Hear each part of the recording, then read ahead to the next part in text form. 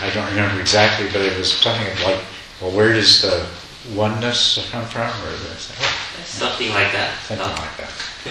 But I think we all know the idea. I'm going to read to you, this is a quote from Albert Einstein, the physicist.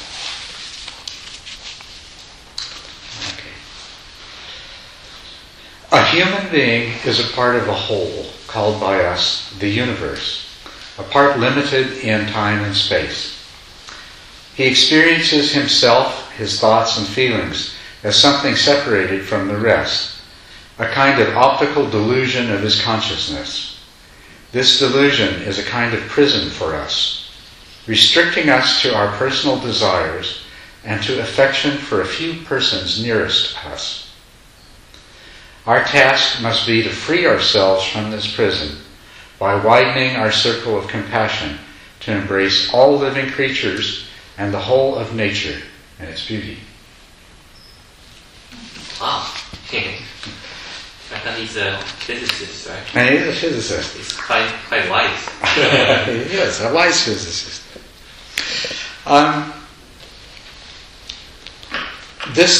The unity that we're talking about, this isn't something mysterious and difficult to discover.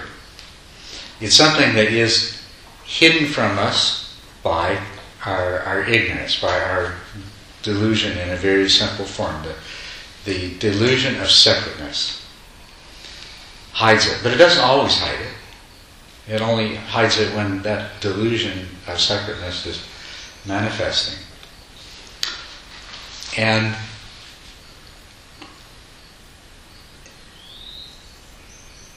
it's the mental afflictions that we have, the desire and aversion based in craving,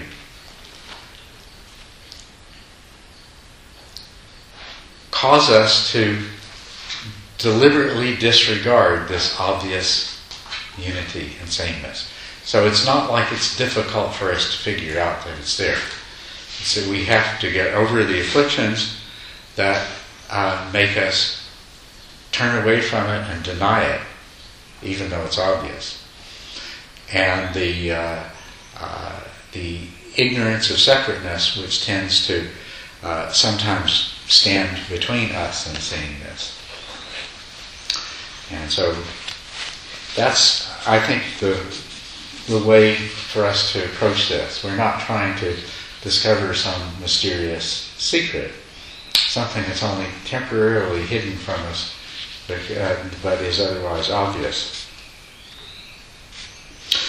When I found this quote, I also found another one on the opposite page that jumped out at me because it's related to this. So I'm going to read it and then I'll carry on with the discussion. But I thought that this was something it's interesting for you to know. I don't know. I don't know what kind of background in science any of you have. So whether you're aware of how many different atoms there are in a human body, but it is a number with so many zeros after it that it is boggling to your mind. So the body, your body, has so many particles to it that if they were spread all over the planet, we find them everywhere. And this is what this is about. We are all made of stardust. As brothers of the wild beasts and cousins of the flowers in the fields, we all carry the history of the cosmos. Just by breathing, we are linked to all other beings that have lived on the planet. All other beings that have ever lived on the planet. For example, still today, we are breathing in, this is each of us, millions of atomic nuclei from the fire that burned Joan of Arc in 1431. And some of the molecules from Julius Caesar's dying breath. Every day, one of us. That's how interconnected we are. When a living organism dies and decays, its atoms are released back into the environment and eventually become integrated into other organisms. Our bodies contain about 1 billion atoms, that once belonged to the tree under which the Buddha attained enlightenment. So,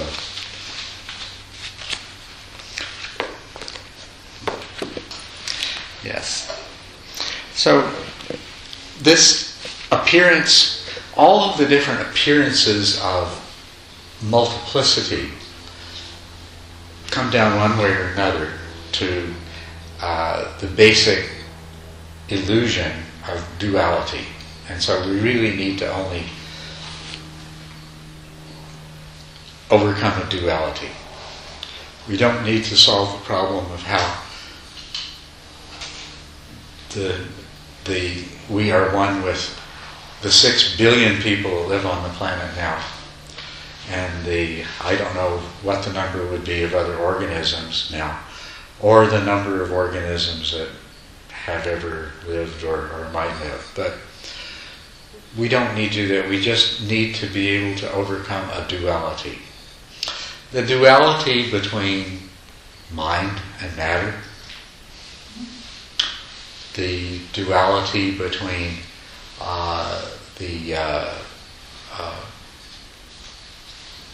consciousness and the object of consciousness,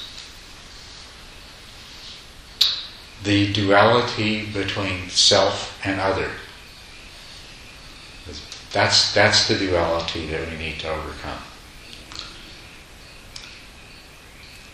It is the illusion of separateness that supports this perceived duality of self and other. And you asked how this relates to emptiness. And I think we've already seen, I hope so, and if not, or maybe anyway, we can go into this further, but this multiplicity are appearances, and we have discussed several good evidences, solid evidences for the fact that these appearances are empty of being the way they appear to us to be, right? Do we need to say anything further about the things are the emptiness? Emptiness means that everything that we experience is empty of having a nature of being the way it appears to us, but rather that appearance is a projection of our mind, or that appearance is something that arises in our mind. Are we all okay with that idea and understand it from previous discussions? Okay. And this is not to deny the existence of anything outside of ourselves. That would be a mistake to say that, well, everything is empty, that means nothing exists except my mind in which these appearances arise. And that would be a rather time-consuming topic to go into. But and so really I don't think it's particularly appropriate or necessary, but I just want to make sure that that's clear, that to say something is empty. Well, to say that something is empty, to say that everything is empty, means that there is a problem with our notion of how things exist. And so if we cling to the notion that we normally have of how things exist, in that sense, when we say that everything is empty, we'd have to say that everything doesn't exist.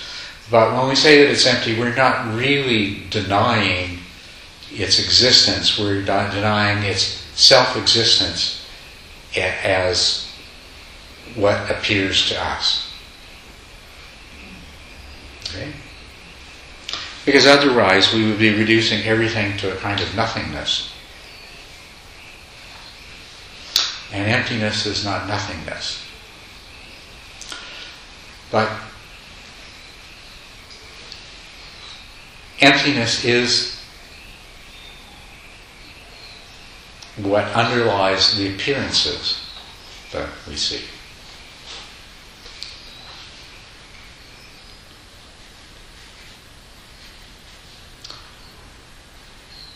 And so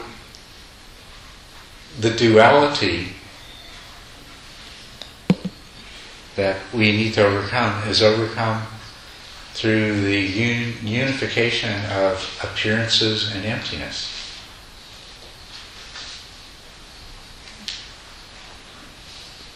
Yeah. So how do you answer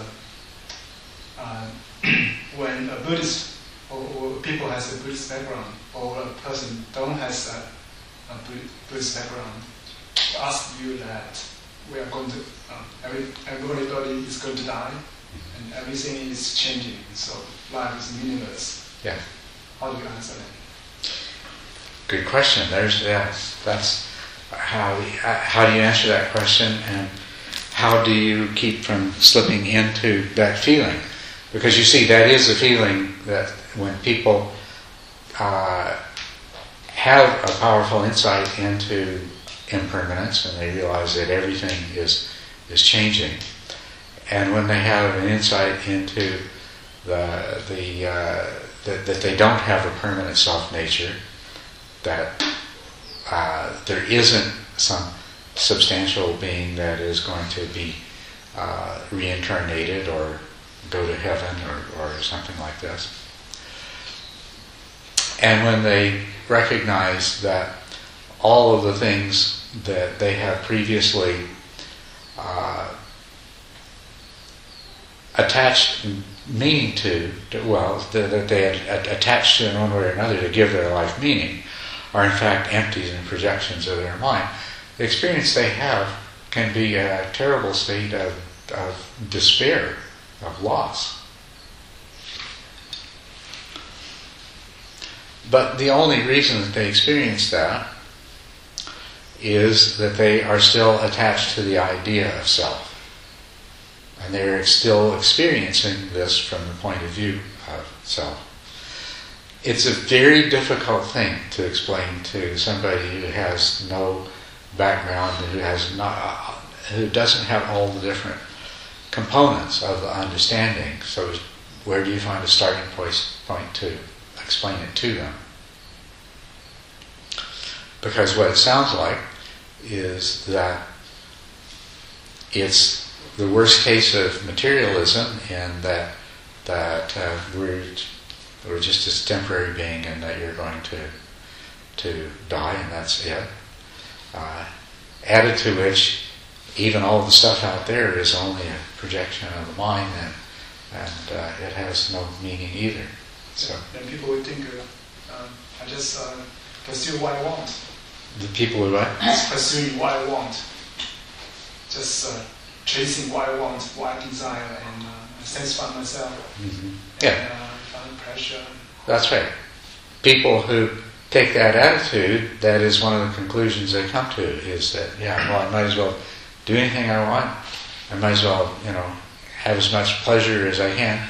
Even more than that, this idea is so horrible, I need to make myself so busy with distractions that I don't need to face this. It's called, in that sense, the existential challenge of the meaninglessness, which people seek to overcome through distraction. But, so, how do you suggest that encounter that? Well, I'm from mainland China, so a lot of people has this kind of view, because a lot of people don't has a spiritual belief. So this is a big problem in my society I'm from. But oftentimes I will ask this question not by them, but by Buddhists. By Buddhists. By which? By Buddhists. By Buddhists. Mm-hmm. Yeah. So. You're often asked this question by Buddhists. Yeah. You're a Buddhist? Yeah. But because of a lot of them, if they don't have a religious belief, they will not ask this kind of question. Mm-hmm. So they already take a view of their life. but some Buddhists or some people just get into Buddhism, so they have this kind of idea to say, "Wow, that's horrible," and what's the meaning of life? Everything is empty. Mm-hmm. Yeah. Well, it's a difficult and challenging thing, and understanding the emptiness of everything doesn't really help, because people who understand the emptiness, but they haven't really grasped it, the truth at the deepest level, and haven't let go of the attachment to their sense of self, may become extremely, you say, narcissistic. They feel everything then begins to revolve around them, and everything's empty, so nothing matters. And this also can put them in a position of being very manipulative of others, because to the degree that they understand the way that things are empty and that our minds project, they may quite willingly manipulate the projections of others to satisfy themselves. And they might actually do this from a place of presenting themselves as a spiritual teacher, because you can come to that level of understanding without having come to the point that produces the liberating transformation and the moral basis, the basis for compassion. So what you're talking about is it's a serious problem. Somebody coming to Buddhism, most of the people in the world who claim to be Buddhists have a very superficial understanding. They grasp onto the idea of rebirth as reincarnation, and of making merit, and of making good karma, and it fulfills their needs. But when they move out of that to the level of understanding the deeper meaning of Buddhism, it can become very difficult and very disillusioned. That's why the practice side is absolutely so essential. You really have to have insight and understanding that comes experientially through practice. And even somebody who takes up the study of Buddhism scholastically may come to a conclusion that it's quite pessimistic and negative and nihilistic, and come to the conclusion that the Buddhist teaching is nihilistic, is pessimistic. Life is suffering. Well, that's true. Life is suffering. And there is no self. And so it can become very unsatisfying. The only thing that can save anyone in this is to actually gain understanding through experience, and that's what will make a difference.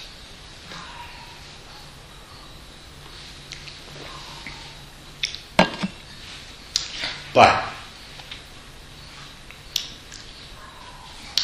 there's a lot of things that we talk about, a lot of understanding that we have, and fortunately we already start out, most of us, with those ingredients in our mind stream that will support us through the process of getting beyond these problems and coming to this understanding at a level of meaning. I mean, you must have done something yourself to confront these problems. Just as you said, your existence is being example practice of before we save the world, we save us first, save ourselves first. Mm-hmm. Save yourself first. Yeah. In this case, it's necessary. Might not always be the most noble thing to do if the house is on fire, but in this case, you got to save yourself. And oftentimes, I think it's quite easy for people to understand that, say, the house is temporary, it's changing, the car is changing, so people, it's more difficult to find there's no self. Yeah. Still, if I have some, I'm not changing. Yeah. Well, that's right. You still have, even as your understanding of selflessness grows, you're not devoid of a sense of self. You still feel like you have one, right? And that's both good and bad. That's good up to a point, but then when you become too completely confronted with impermanence and the truth of suffering, then that will be, at that point, that sense of self is going to be a problem once again, because the mind-created sense of self, your mind is going to process this information and say, wow, are we ever in trouble? And it's going to produce the feelings that go along with being in a lot of trouble. So we've got to, first of all, what you'd have to, I think, explain to somebody, what you have to understand for yourself is, and come to believe that your mind is creating all of this. You have to understand that at some point you have to recognize this before you can really go much further. And you have to accept that your experience of suffering is something that's created by your mind. And your mind only creates experience of suffering because your mind believes in the sense of self that it creates. And you are not your mind. You, as the experiencer, though, your whole objective in your life has always been to be free from suffering and to be happy. And what the path promises is that you will be forever free from suffering and be happier than you've ever been before. So at this point, before you've actually attained any kind of understanding, there has to be a certain element of faith present. And that faith has to be sufficient to motivate you to practice. But then as you practice, you begin to have very tangible experiences that support your faith. And that support the basis for it. You have experiences of being happy in a way that is not dependent upon external circumstances. You have experiences of realizing that you don't have to suffer for exactly those reasons that you have been used to suffering. And you find that you are able to let go of suffering. You find you experience less agitation and distress and peace of mind, because the practice does bear fruit all the way along from the very beginning. And it's the fact that it does that sustains your faith that the end of the path isn't going to be some hopeless nihilism, but rather, in fact, a complete transcending of suffering. What the Buddha said is ehipatiko, come and see. He said, come and see. And this is really what anyone has to do. They have to come and see for themselves. There's a limit to we can talk a lot, we can inspire We can inspire. We can explain. We can point out a lot of obvious truths that lead somebody, but ultimately they have to try it for themselves. They have to do it for themselves, and they have to satisfy themselves. And until they do it, there's a limit to how far they'll come. Which is why, you might ask. I ask this question myself. So, why, in most of the Buddhist countries of the world, does the Sangha allow most Buddhists to believe things that are just simply not true according to Buddhism? Have you ever asked yourself that? What's that? I have wondered that, yeah. Yeah.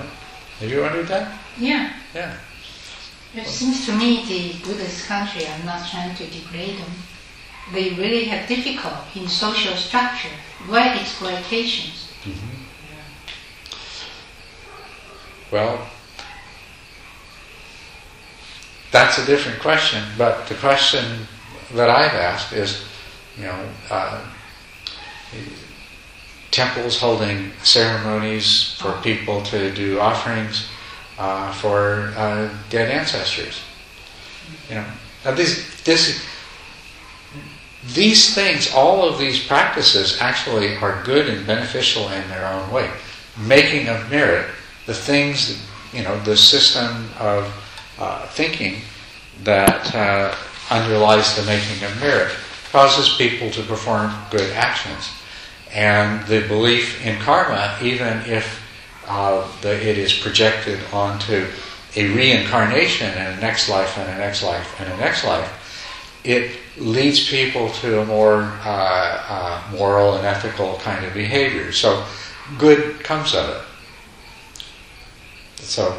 And that's the reason why it is the way it is. Buddhism really, it is such a sophisticated institution that it has these different levels, and anyone who wants to is always free to go to a deeper level of understanding. But while people are as yet at the level that they're as yet unable to grasp and understand, and would in fact be quite disturbed if they understood the deeper significance of these things. They're allowed and encouraged to view things in what we might say a slightly distorted way. Or you might look at it as a grossly distorted way, but that's a distorted way. Yes? I think in terms of the karma thing, rebirth, I think when Buddhism developed, originally Buddha, he directly interacted with his disciple after he died, and I think Buddhism evolved, slowly becomes a religion. And once you have to deal with the mass, and I think this karma becomes only moral constraint to the mass, that to do good or behave in certain way. Yeah. And I think even in America, I remember, I think Venerable Bodhi, he translated all the Pali texts, and he's a very respectable Buddhist scholar. As a matter of fact, he took a very strong stand that karma, that he thinks karma is the one provides social constraint in terms of, because I think Buddhism actually is very sophisticated. There are two levels. One is the absolute level, as we discussed here. But then at the other level is the relative level. And we all live in a relative world. Yes. And all our value system and culture, political, social, are all relative. So at the relative level, you need something. That's right. To deal with the mass, because not everybody can understand the absolute level. And I think in this world, I would think 5% of the population would be pretty lucky. That's right. 95% people really living a very unaware life. You know, actually, Sina Han said once, when this guy's riding on a horse, and he said, "Where are you going?" He said, "Well, the horse will lead where I am." And then most of the people are. That's right, yes. So when it becomes an organized religion, then you need something for a moral constraint. Mm-hmm. But there is a level of, I mean, this, at the relative level, there is tremendous value, and it's not false in the sense that it leads in the right direction. Somebody who practices virtue, even if the motivation is somewhat distorted, as I said, they actually are making changes in themselves which are leading in the right direction, and if at any point that they wish to go to a deeper level of understanding and practice, they can. And that's what does happen all of the time. But the question you're asking, though, is we have this problem of people that are on the boundary between the two Buddhisms. The popular Buddhism, which provides a lot of simplistic ideas and a certain amount of comfort, and the more sophisticated level of Buddhism, which actually turns some of those things that we hold on to most tightly on their head. And to directly confront the issue of selflessness, non-self. This is a big step, to be able to do this, to be with a group of people I can do this with. You know, in a more public teaching, we probably teach a lot of the other stuff that I've talked about, but not really get into that to such a great depth, because that would bring people to this point of confrontation with what they're clinging to that they might not be ready to come to yet. But it is also, it's impossible to bring somebody quickly to the point of actual awakening, of actual letting go of the attachment and illusion of self and understanding the deeper truth without these things coming up. And so this area of difficulty always has to be bridged in one way or another. It's always encountered. And somebody, as you're aware, when somebody undertakes an insight practice, it's going to lead them to direct experience of truths which, to whatever degree they're still attached to the sense of self and the reality of the things that are projected by their mind, it's going to lead to distress. And intellectually are going to be raised the questions, and somebody's trying to understand the Dharma, and so they think about this and go deeper and deeper, and they come to this kind of question of, or this kind of, it's not a question, they come to this kind of feeling, this interpretation, this doubt and this uncertainty that where they really want to go, where this is taking them. This is a bit of a scary place to go. It takes away all the security that we're used to. But if it's combined with practice, it does so in a wonderfully gentle way, because it provides so many benefits. You gradually, there is one simile where the Buddha spoke, and he said that entering into this Dharma is like entering into the ocean. It goes gradually deeper and deeper rather than suddenly dropping you off. But at some point, there is no ground between your feet or beneath your feet, no matter what. There is a point that in entering into the ocean that you have to pass that The oneness of things, we sense that and we know that, and it's obvious. And this is, I feel,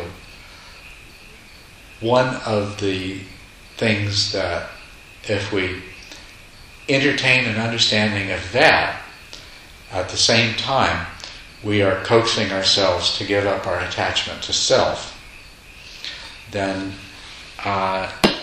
it allows for this transition to go much easier. When you give up yourself, you gain the universe, and that really is true. When people, just to illustrate that, there's two different kinds of mystical experiences that I find that people often have, and they're not an experience of enlightenment, but they're an experience that brings them very close to enlightenment because it brings them to some of these profound truths that they need to understand. One of them is where they clearly perceive the emptiness of phenomenon directly and experientially, and but they still have this sense of an I. There is still the duality, and this is what must be overcome, is this duality. But I call this the dualistic mystical experience because it's obviously dualistic. The person clearly sees the impermanence, the emptiness of things arising and passing away.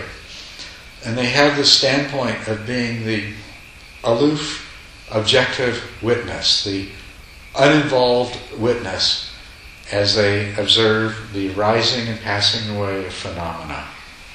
And they see the transparency of phenomena, the way that these things are causally related, and of course all the needless suffering and concern and worry and the artificial importance that we attach to things becomes very obvious. And this is very liberating for a person because it helps to separate them from a lot of the worry and concern and pain and that attachment to things and to situations and external phenomenon has. When you see them as empty, then you don't have so much clinging and attachment, and it makes it much easier. It's very wonderful. But there is still this strong sense of self, so they haven't really quite reached the final goal. And what it is, it's a wonderful experience. It gives them a lot of insight, and the more often they can repeat it, the better. The other kind of mystical experience is what we call the unified mystical experience. And this is another very wonderful thing that people have. It's where they temporarily lose all sense of self. And they feel at one with everything. They look at a flower, and there's no sense of separation from it. I am the flower. My consciousness and this flower are one and the same. And the sky and the trees. And it is such an incredibly wonderful, exhilarating discovery. And it affects you so deeply and fills you with so much joy and love and compassion and just being at one with everything. Because you've allowed the boundary that defines you to dissolve. And that is a wonderful experience to have and a wonderful experience to repeat, because it helps you to get used to the idea that not having a self is not a bad thing. It's not a bad thing at all. And it makes it much easier. But it too is not, it's not the final answer. You haven't really, because just as in the first case, you saw the emptiness of things, but you still experienced it from a perspective, a dualistic perspective of a self-existent, separate consciousness that is observing the emptiness of all things.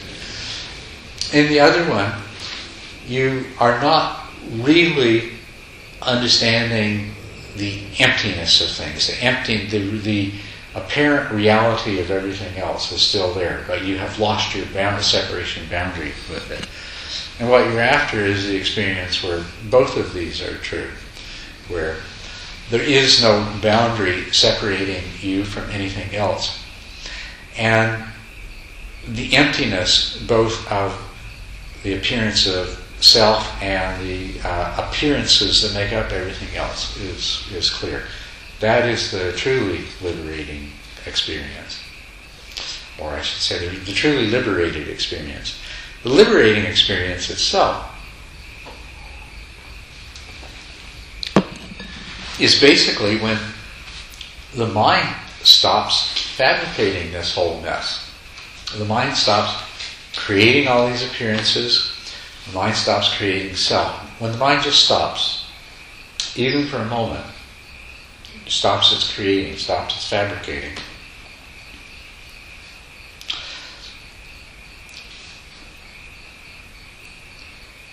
what happens is the true nature of things is experienced in a way that changes the mind, and thereafter it functions differently. There was an experience where the fabrications of mind had ceased, and once they've ceased, then their nature as fabrications has been seen. Doesn't mean it's fully understood, but it's seen, and this is what produces the change. It can happen in a lot of different ways. Some people, they can't even tell you what happened. It's just like it's a gap. It's like a blank space in their memory. And other people, it happens in subtle ways. Some people, it happens as a glorious experience of just pure consciousness. The consciousness that is there when there is no self and there's no object of consciousness. There is just that clear, luminous, clear light of mind present, and they remember it and know that. So, and it can happen in probably an infinite number of different ways, because actually most of how it happens is what your mind fabricates about the event after it's happened. If you see what I mean? Your mind stops creating reality, and so its true nature, which is emptiness and non-dual, is evident, and in some form or another registers on the mind. And then the mind gets going again, and the first thing it has to do is try to interpret the experience you just had. And some people, if a person believed in a God of some kind, then they might describe that they say, well, I just became one with the Godhead. My soul disappeared. I surrendered my soul and became one with the Godhead, and that's all there was. And it was so wonderful. And that person is transformed. They've awakened. But the words they put it in can be very misleading to other people. Ah, God, okay. So now they're working with concepts. And that's why you can't rely on the descriptions. But you also can't say that somebody that said, I had a mystical experience, I became one with God, and you say, well, you're not enlightened then, because Buddha said that there isn't a God, and blah, blah, blah. Because that would be mistaking too. That would be misunderstanding. That emptiness means the mind fabricates in order to make sense to itself of what it has experienced. Or somebody might be a Hindu or a practitioner of Vedic religion and say, Atman, the true nature of the Atman, which is Brahman, was realized. And doesn't matter what words they put it into. What matters is that it's an experience of things as they really are, which made a change in the way the mind works from that point. and they are liberated as a result of it. Their mind, they don't even need to know it happened. That's not important. A lot of people think to become enlightened, to become awakened, is to have some incredible event happen to you, and that, somehow that's the essence of it. But it's not. A lot of times an incredible event does happen to you. You have an incredible experience that lasts for a second or lasts for 15 minutes or whatever it is. The essence of it is that there was an experience of the true nature of reality which caused the mind to work differently in the future. So that amongst the things that the mind knows is that this self that it fabricates is just a fabrication, because there has been this experience when it was not fabricated. And to some degree the mind understands that everything else is also its own fabrication. And so this alters the way the mind works from then on. There is, now in terms of this oneness, the sameness, we look at other people and we can see ourselves in them. And we see the suffering of someone else and we know they're suffering. There's not a mystery there. It's not something impenetrable. While it's true that we ordinarily can't go outside of our own mind space and enter into the mind space of another, there is no question from our experience that we are the same. We deny that in many ways all the time. But it isn't because we haven't known it. It isn't because it isn't evident. Because it is. Right? Like right now, look at anybody in this room and you may not know the appearances that their mind is generating. You may not know their inner landscape, but we are all the same. At the level of this consciousness, we're all the same, right? And suffering is suffering. And joy is joy.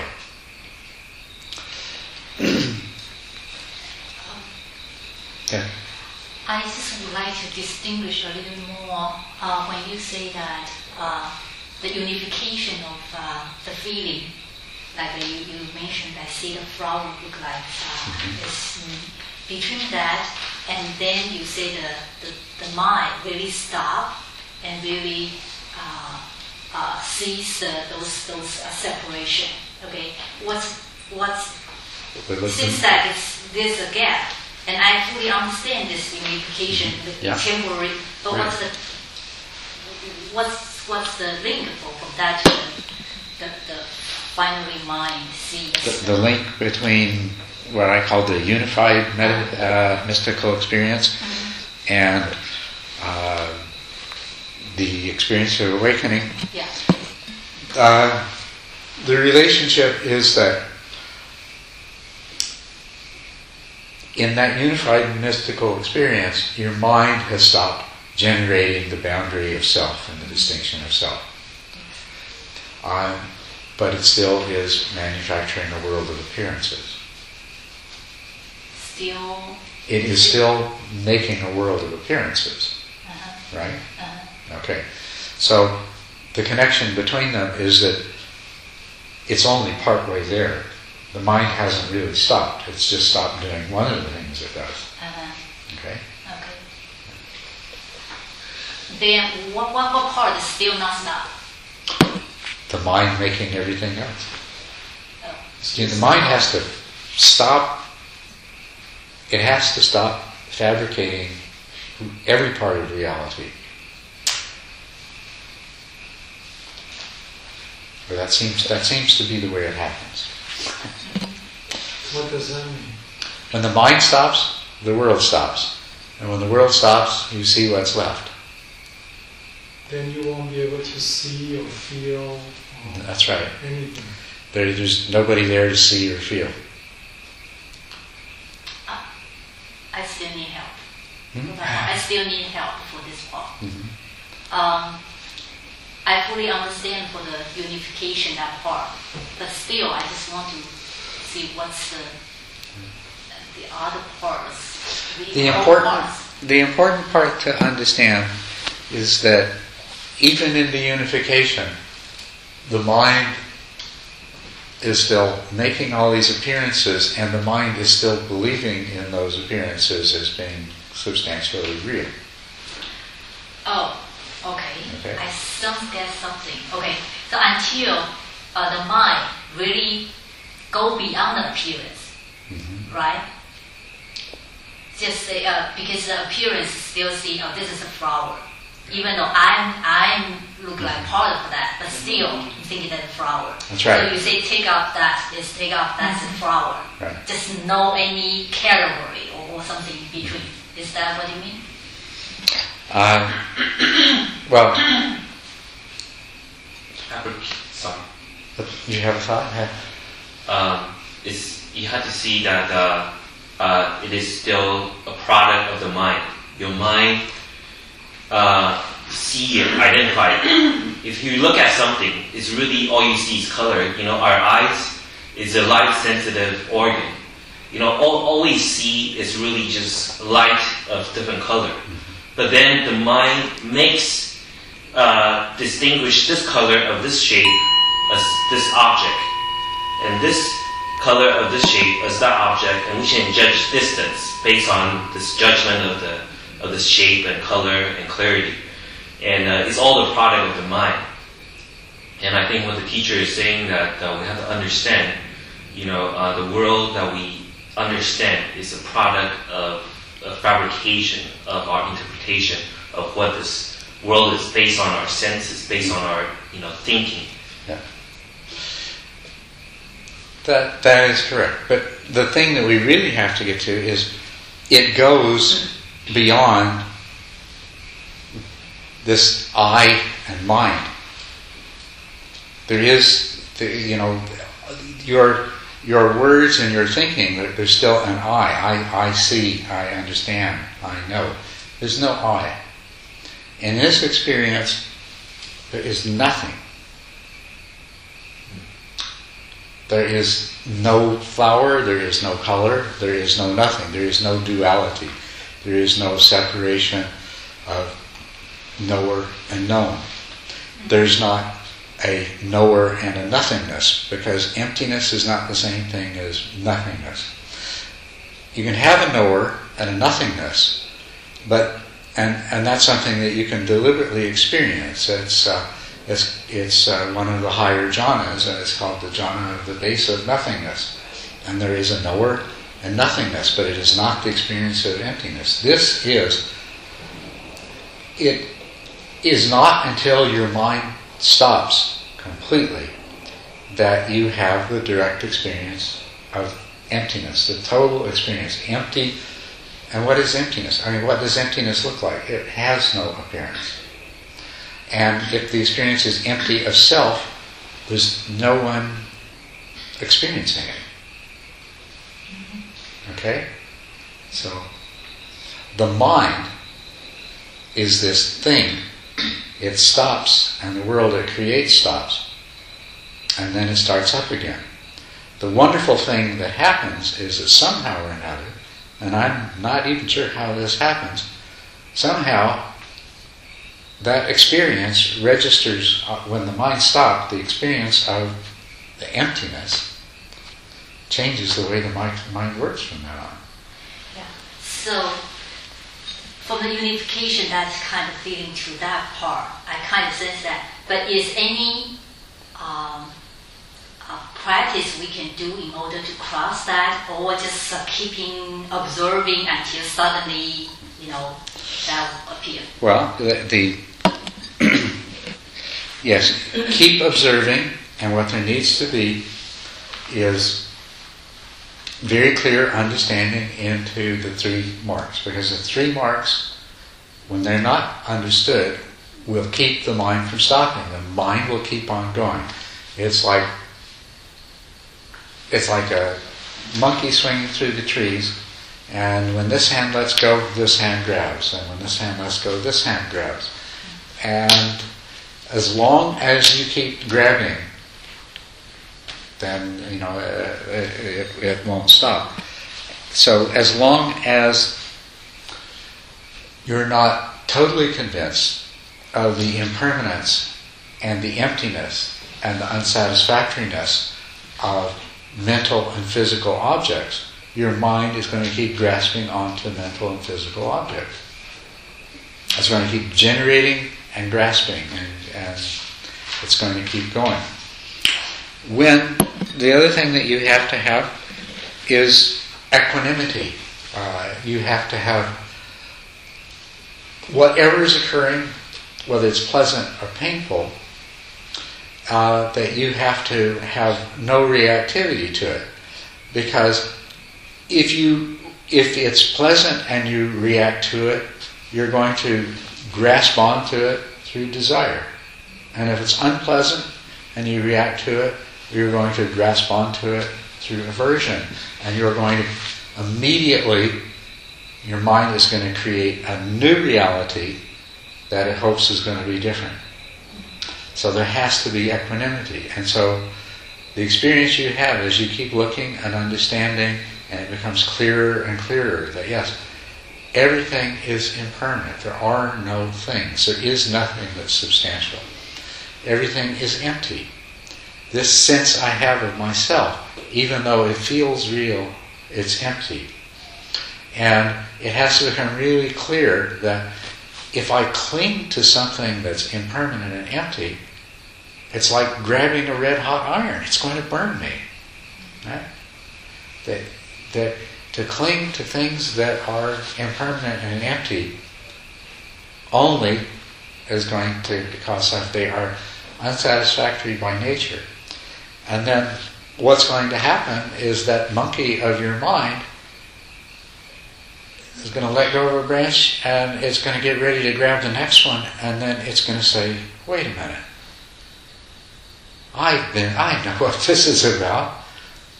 This is impermanent and empty and suffering, and it's not going to grab.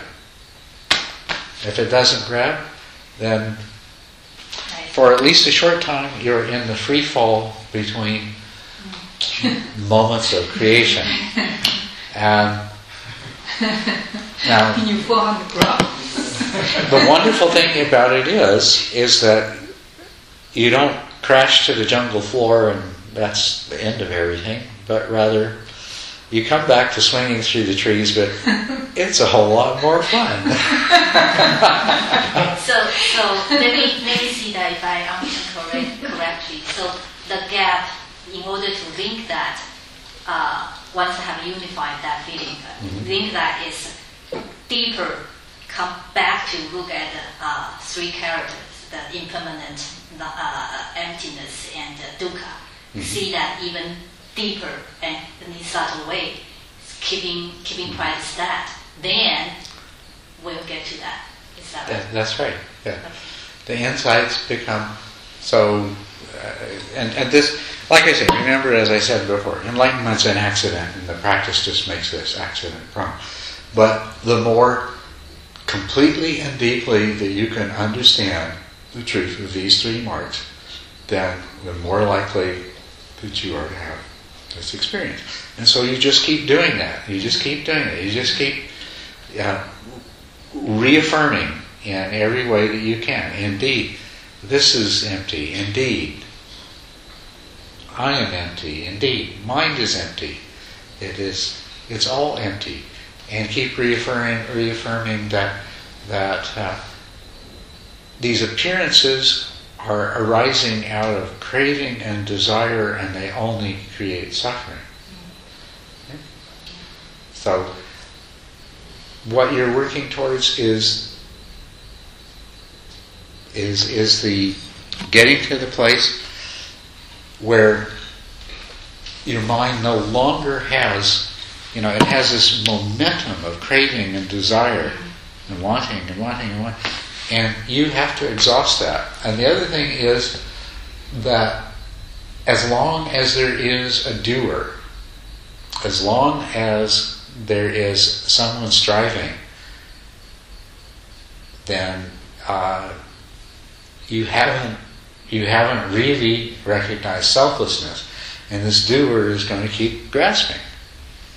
So there's an element of surrender, of letting go, of keep refining that. Just let go, let go, let go. Just see what is, and let go of clinging. See what is, and let go of expectation. See what is, and let go of preconceived ideas. See what is, abandon views. And see what is, and surrender. Surrender, surrender. Practice surrender. Practice just accepting what is in whatever form comes up. This is what your mind is doing right now. Accept it. Surrender to it. Surrender to this. And in that way, the doer will stop doing, and the fabricator will stop fabricating, and the house builder will stop house building. At least for a moment. The house is still there, and you'll be back in it shortly, but but you can get to the point where the house builder quits entirely. Yeah? Did you both ask the question at the same time? We are competing. Sometimes we wake up in the morning and we find ourselves, like this morning, I use like 1 minute to figure out, I am here in America in this house. So, but I know I'm sleeping. So, what kind of a state of mind it is? We wake up and we don't know when. Yeah. Well, it's a state of mind where it's actually called the Vanga, the stream of becoming. It's where there's consciousness, but the contents of consciousness are just all the old stuff that you carried along. And so coming out of that, and your mind sort of revs up and starts perceiving and taking objects, and so you can. That's what that disorientation is. Yes. These experiences that you were talking about, do they all necessarily happen in meditation? No, they don't. All three of them can happen at any time? Is that what's that? It all happens in an instant, but you can be happened to a woman as she was stepping onto a bus in Paris. Which experience? The direct perception of emptiness? Yes. Wow. Yeah. Someone you know? What's that? Someone that you know?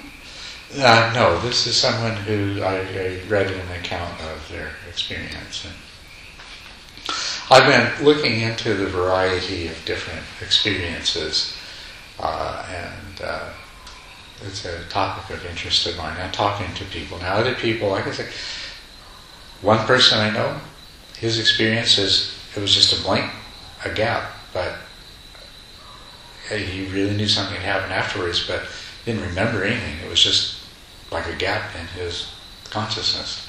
Mm-hmm. And I was very surprised at that. But it turns out that for people that practice in a particular way, that's commonly the kind of experience they have. So I think it's related to that.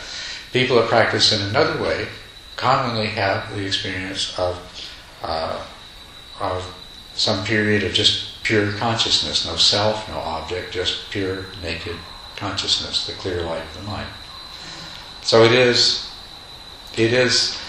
dependent on practice, and it's dependent on people's preconceived notions, and it's probably dependent on a whole lot of things that I haven't got a faintest clue about yet. Ray, do you remember Ray, right? Yeah. Ray mentioned that his experience is he wake up during the middle of night and go to the restroom, and when he come back, suddenly everything's so clear. Yeah. Who? Oh, it's one person. It's not Richard. Okay. You mean he was enlightened? He understand teacher mentioned about that whole feeling, see the true nature and whole thing. And I just curious what his experience, and he described to me. He just routinely, he usually get up and go to restaurant during the middle of the night, and he just routinely get up and go that and come back and lie down, and everything is so clear. According to him, just like the teacher said. So he has enlightenment experience. Tonight. Huh? I will get up tonight. Okay.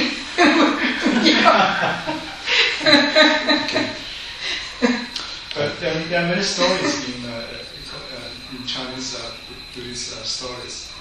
The weekend experiences like that. Somebody drop a cup beside him, and you had it. But I think the point is that. That's accident, just like you mentioned, and to just practice whatever we can do to practice, and not expect anything. And when the time is ripen, and it will happen. That's right. That's exactly right. You create the conditions, and the conditions. That is the wonderful thing about Buddhism, is that a lot of attention has been paid to systematically being able to create the conditions. And the most important conditions are the ones that I mentioned, that you completely understand in the present moment the three characteristics. And, well, I'll tell you one kind of experience. Something arises. A mental object arises. And in the process of the mind perceiving, an object arises, and then there's a process of recognition, and it becomes real. But in the process of that arising, instead of what the person about to undergo this transformation experience they have, is they don't see the object as they normally would. They see it as, for example, impermanence. This is impermanence. This is what impermanence, this is impermanence. So they see it as impermanence itself. They see it as impermanence itself. And because that recognition of impermanence is accompanied by a recognition of suffering, and also a recognition of emptiness of self, then the mind turns away, rejects it. Instead of completing the process of grasping, it turns away and abandons, and that's how it happens. And when it happens that way, it's actually described in the scriptures as being that the awakening has been achieved, and the emergence is by means of it's called the signless emergence. And I have to explain that in the Buddhist technical material. The sign refers, or the word that we translate as sign, refers to the appearance of things as permanent. So when somebody sees something, and it doesn't mean lasting forever permanent, it means as being a substantial entity, seeing something as, being enduring, even if it's only for a moment, or having a mental object arise and seeing it as being enduring, having its own reality. That is the appearance, that's the sign. So signless means seeing it without the appearance, anamita, and it means seeing it as impermanent rather than as permanent. And so a person who has been doing a practice where they cultivate a very strong awareness of impermanence, then at the part of the practice, an object arises and they see it as impermanence rather than as an object. And then together with the other two characteristics being an understanding of them well developed, and the meditator being in a state of equanimity, the mind abandons the object and turns away from it. Might be experienced, the way that could be experienced is that the object, which is now only seen as impermanence, you don't see any other characteristics to it all. Now, mental objects, when they arise, I don't know if you've noticed this, but they sort of fade and disintegrate. They become fuzzy and disappear. Sense objects, they sort of are cut off. There's a point that, it's there and then it's cut off. But mental objects sort of just evaporate. So the mental object now is just this realization of impermanence. And their consciousness is riveted on this object perceived as impermanence as it goes away. And so the mind follows, the object came out of emptiness and it goes back into emptiness. And consciousness is riveted to it and follows the object into emptiness. Rather than the mind, usually as an object fades, the monkey grabs the next branch, another object. But instead, the consciousness stays and follows the object into emptiness. And the person experiences it in whatever way they experience. That's one way that it comes about. It doesn't sound like it, there's an experience of oneness. It's an identification of impermanence, an identification of not self, and identification of those things, not necessarily it means that this person feels this oneness that you're talking about. Okay, the oneness, and no reason that they necessarily would. They're going to have an experience, and their mind might assemble it in different ways. Okay, and but they might have an experience of oneness if, and now that the emergence through signlessness could perhaps lead to the experience of pure consciousness, but that's I don't personally know that it could lead to that experience. Maybe it does. So that person might not have an experience of oneness. Someone who has an experience of what we're calling pure consciousness, the clear light mind, is having an experience of oneness, although they might not recognize it. Not until they've repeated this many times. And that's the thing. This is not a one-time occurrence. It needs to be repeated. But the first time it happens, it makes a permanent change in a person. But and someone like my friend who can't remember the experience, there is an awareness in his mind, or let's put it this way. As I told you before, we're already aware of oneness. But what happens is that the illusion of separateness comes up and blocks our seeing what's right in front of us. And desire and aversion make us deny oneness. We feel oneness with other people, but it makes it deny it. So the person who has this signless emergence and perhaps has a period of just a gap, and then afterwards, you say, if you ask them, say, well, did you have an experience of oneness? No, not me.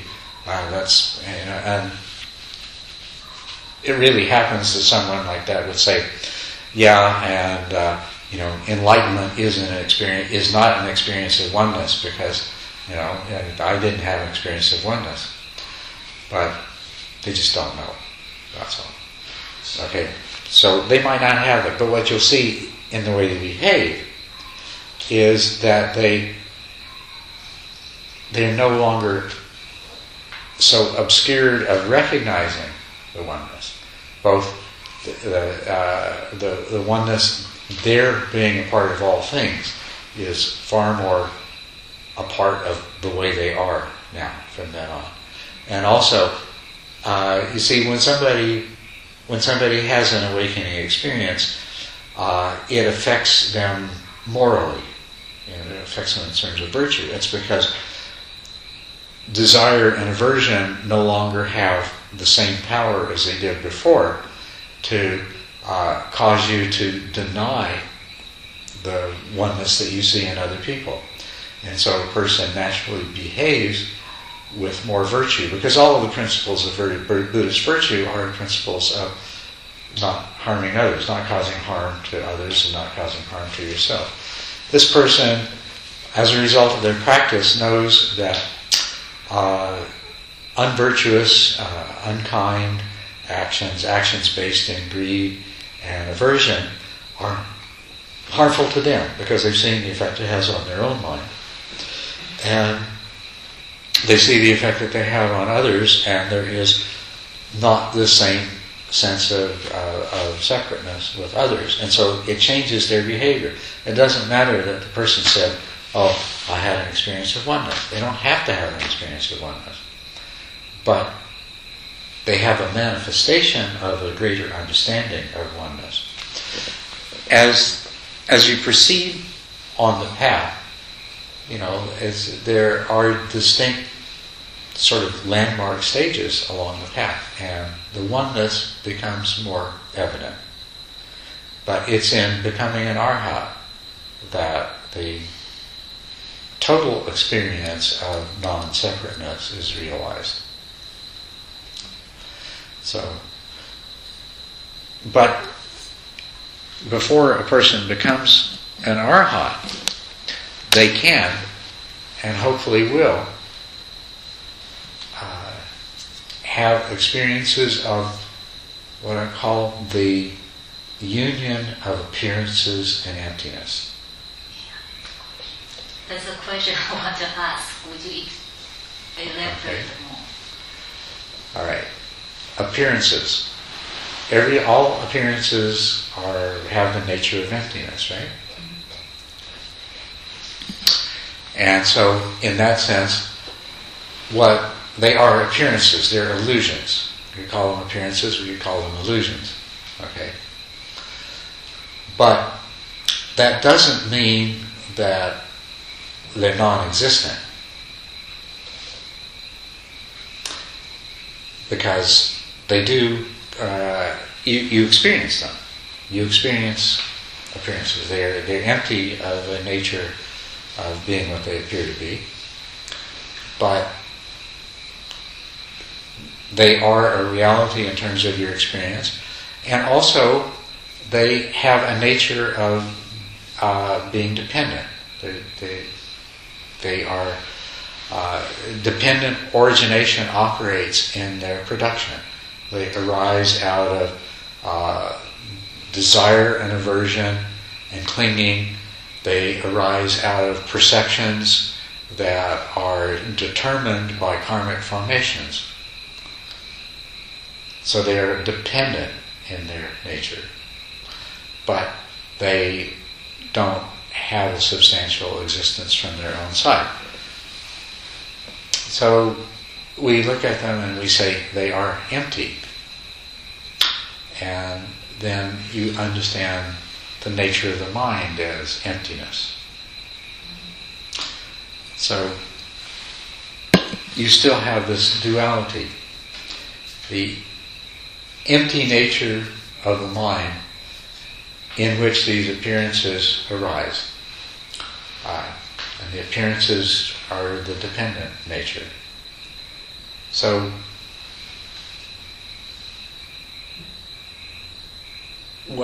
all that's left to completely dissolve this duality is the realization that the emptiness and the appearances are the same. That there is only one thing. Now, emptiness, the mind that's empty, the things that are empty, consciousness itself, that pure light of the mind, doesn't have qualities of beginning and ending and changing and being one place or another. It's outside of time, and it's outside of space.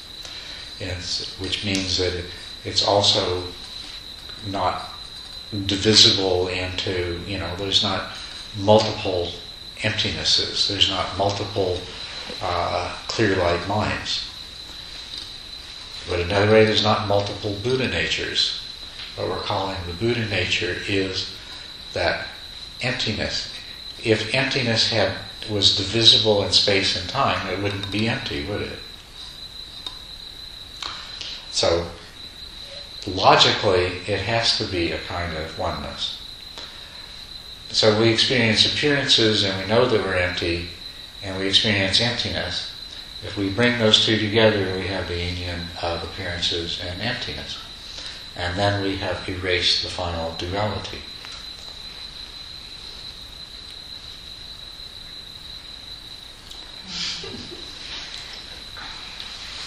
Still need help. Should we save it for another time? Because the teacher might be very tired. Actually, we've gone quite a bit over time here. That's true.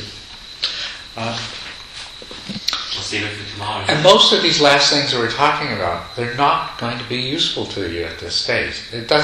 We're not really doing a good thing for ourselves by talking about this. We're telling fairy tales now. You just need to practice. It comes down to it. The union of emptiness and appearances is a nice fairy tale that will allow you to go peacefully to sleep and have good dreams. But you cannot grasp it conceptually. And so it won't make any difference to ask a whole lot of more questions and to try to answer those questions. Because whatever we say about it is not going to be... Yes. Just to clarify the language, the word. So what you're saying is, samsara is nirvana, nirvana. Am I correct, or I totally misunderstand? No, that is one way that it is often put. Yeah. When you say that, of course, it's very confusing if somebody understands samsara in terms of suffering rather than in the true nature of samsara as being empty appearances. But that is in fact a very true way that you can put it, samsara. So I didn't misunderstand you. I didn't misunderstand. No, you did not misunderstand. Yeah. And can a person go from an Arya to an Arhat in one lifetime? Sure, why not? Yeah. I don't know. Yeah, absolutely. I mean, they have that's terms, once returner and no returner, and that's right. Well, but what they mean. First of all, the literal interpretation. We're going over time. I don't know, but we're having so much fun. We're having fun. At the expense of your image. The literal interpretation of 7 times returner, 1 times returner, non-returner, and arhat is that a 7 times returner, they're a stream enterer. They've had the initial breakthrough. But it's possible that they may be reborn as many as 7 times before they become arhats. Okay? But it doesn't mean that they have to be. It could be 6 or 5 or 4 or 3 or 2 or 1, or it could happen half an hour later. Okay? Likewise, the once returner at the literal level could be reborn once more before they become an arhat. And the non-returner will not be reborn in the sense realm, but will be reborn in the deva realm, and will become an arhat there.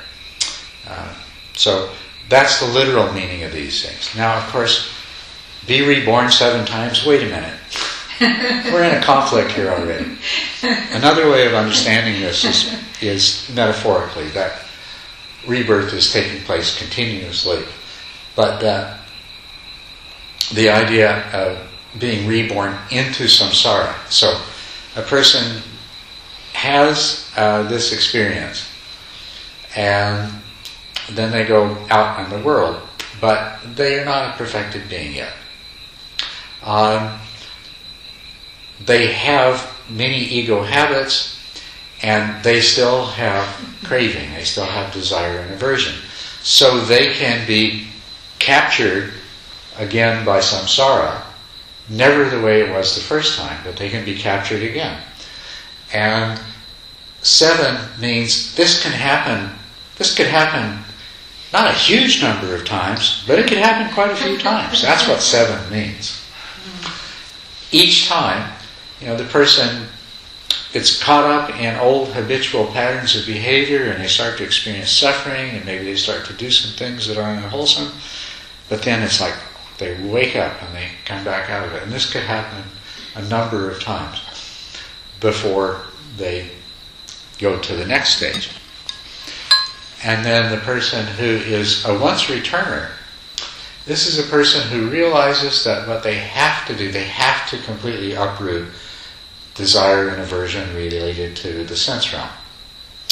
What they recognize is that mental states that we talked about earlier today, they meditate on mental states, and mental states are changing. And they realize that there is only one truly wholesome mental state, and all the rest are in one way or another unwholesome and dissatisfying. And the only unwholesome mental states that they experience are those when desire and aversion are absent. And so they have a profound, powerful wish to overcome craving and aversion, desire and aversion, and become free of unwholesome mental states. So they go back into samsara with the deliberate purpose of uprooting desire and aversion. And that's the once returner. They have to return in order to do that. The non-returner has destroyed desire and aversion. So even though they're still in the world, they're not going to experience the kind of suffering that comes from desire and aversion. So they are a non-returner to samsara, but they're not fully enlightened yet. They're not an arhat. See? That's the meaning of that. And a comparison that I can use, the 7 times returner was having this nightmare, in other words, ordinary life. And they woke up. Wow, I'm glad that that's not real. Huge relief. Feel a lot better.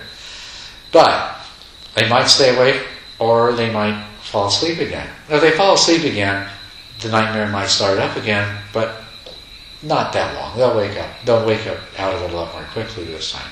And that could happen a number of times. The once returner, he's like a lucid dreamer because he's going into the dream, but this time with awareness. If you have a lucid dream, you can control what happens in the dream. You can choose how you're going to behave, whereas in a non-lucid dream, you react blindly as a result of your sankharas, your mental formations. So we can use the analogy of the sleeper, the dreamer, and the lucid dreamer to understand the relationships between these.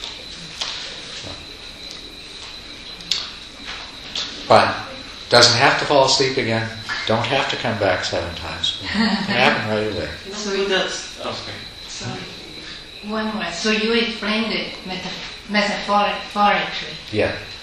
7 is really a long time because if you think about what the Buddha said about being enlightened after 7 days of meditation, we all done more than 7 days by this point, and I don't know if any of us have achieved enlightenment yet. So. and then this is probably our Canton retreat or something like that. Well, the Buddha meditated for 7 years. So his 7 days is his days. I don't know if it's Deva days or human days. Yeah, so, he meditated for 7 years. Then he gave up austerities, ate rice milk, sat down by the river. He sat down by the river and he said, I'm not going to get up until I become enlightened.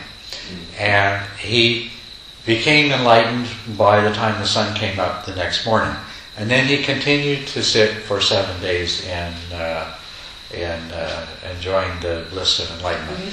Now, let's not really clear. Was he an arhat from sunrise on, or was he a non-returner, sat there for 7 days and then became an arhat?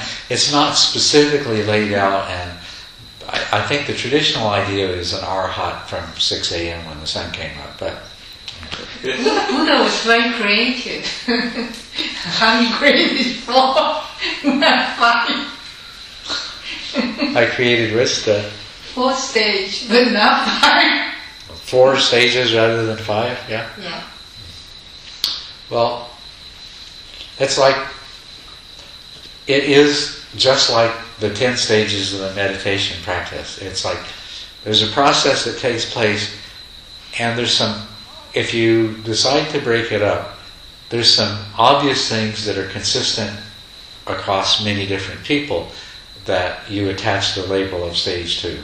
And so he could have made 5 or 7 or 9 or whatever. As a matter of fact, in Mahayana, they make 10 bhumis, right? 15. Or 15 or 12. They have different.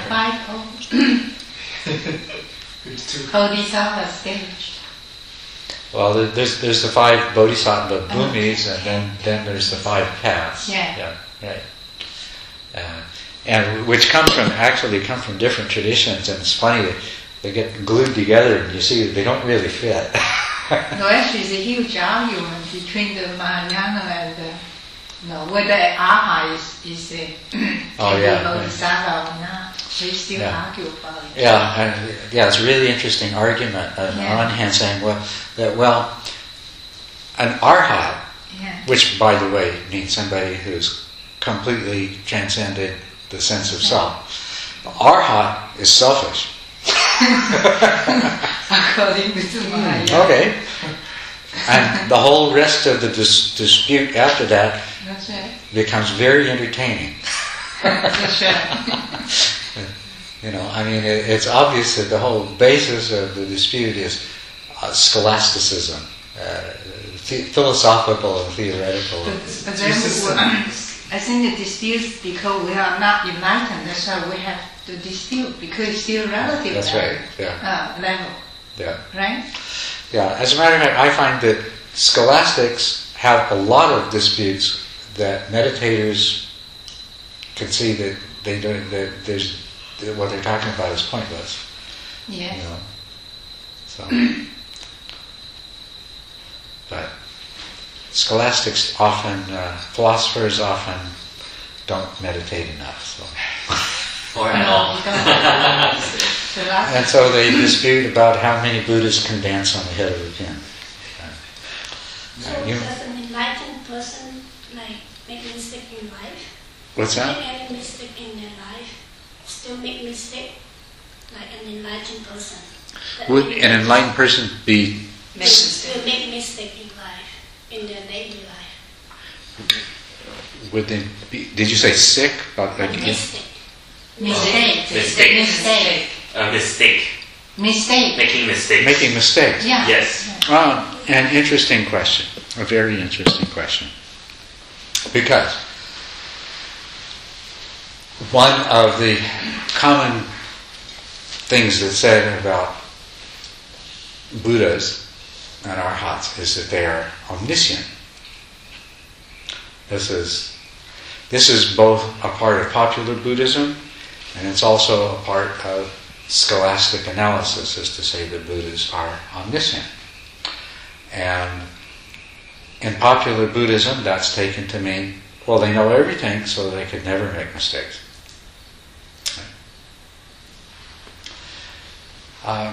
But I'll tell you, in the sutras, the Buddha recounts, or the sutras recount, a number of things that to other people you'd look at and you'd say, wow, that was a really big mistake.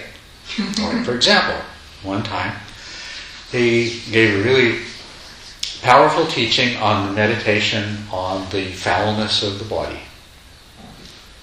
That's right. And he did such a good job of teaching. They said, okay, now I'm going into retreat. And he went into retreat. While he was in retreat, a large number of monks killed themselves or had themselves killed.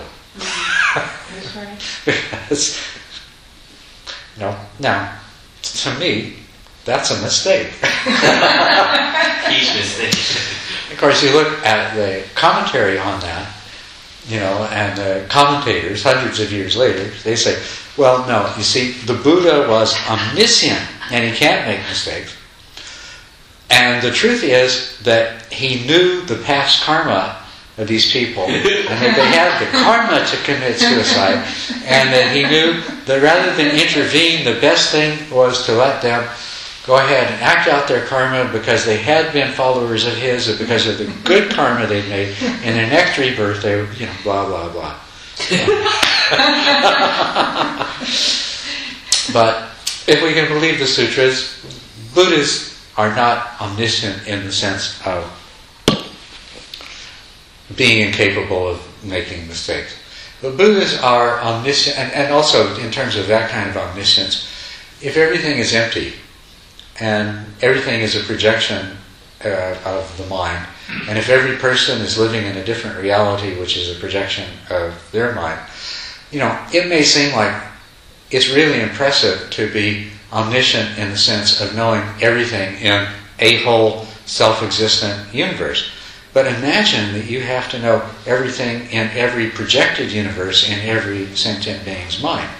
Now that's a lot of omniscience. On the other hand, the Buddha is omniscience in understanding the way that our minds work, and understanding the true nature of reality, and understanding, this is omniscience in its truest sense. The Buddha doesn't need to know whether or not you should marry this person and tell you the advice like the village or which stock you should invest in or anything else. The Buddha does not need that kind of omniscience. The Buddha's omniscience is the omniscience that he manifested over and over again by being able to teach people effectively and lead them to enlightenment, and to leave a body of teaching that has continued to expand and grow and deepen and become richer and richer ever since. And so, and that was not a mistake. So I would think that an enlightened person could make certain kinds of mistakes. Well, I'm interested in knowing... I'm sorry, I'm dragging this. I shouldn't ask any more questions. I know you're tired.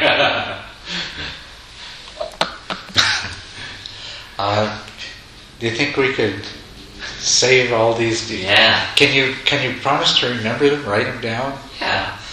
Let's bring this conversation back to life tomorrow. Yeah. Can we do that? Yeah. Okay. It'll be worth the wait.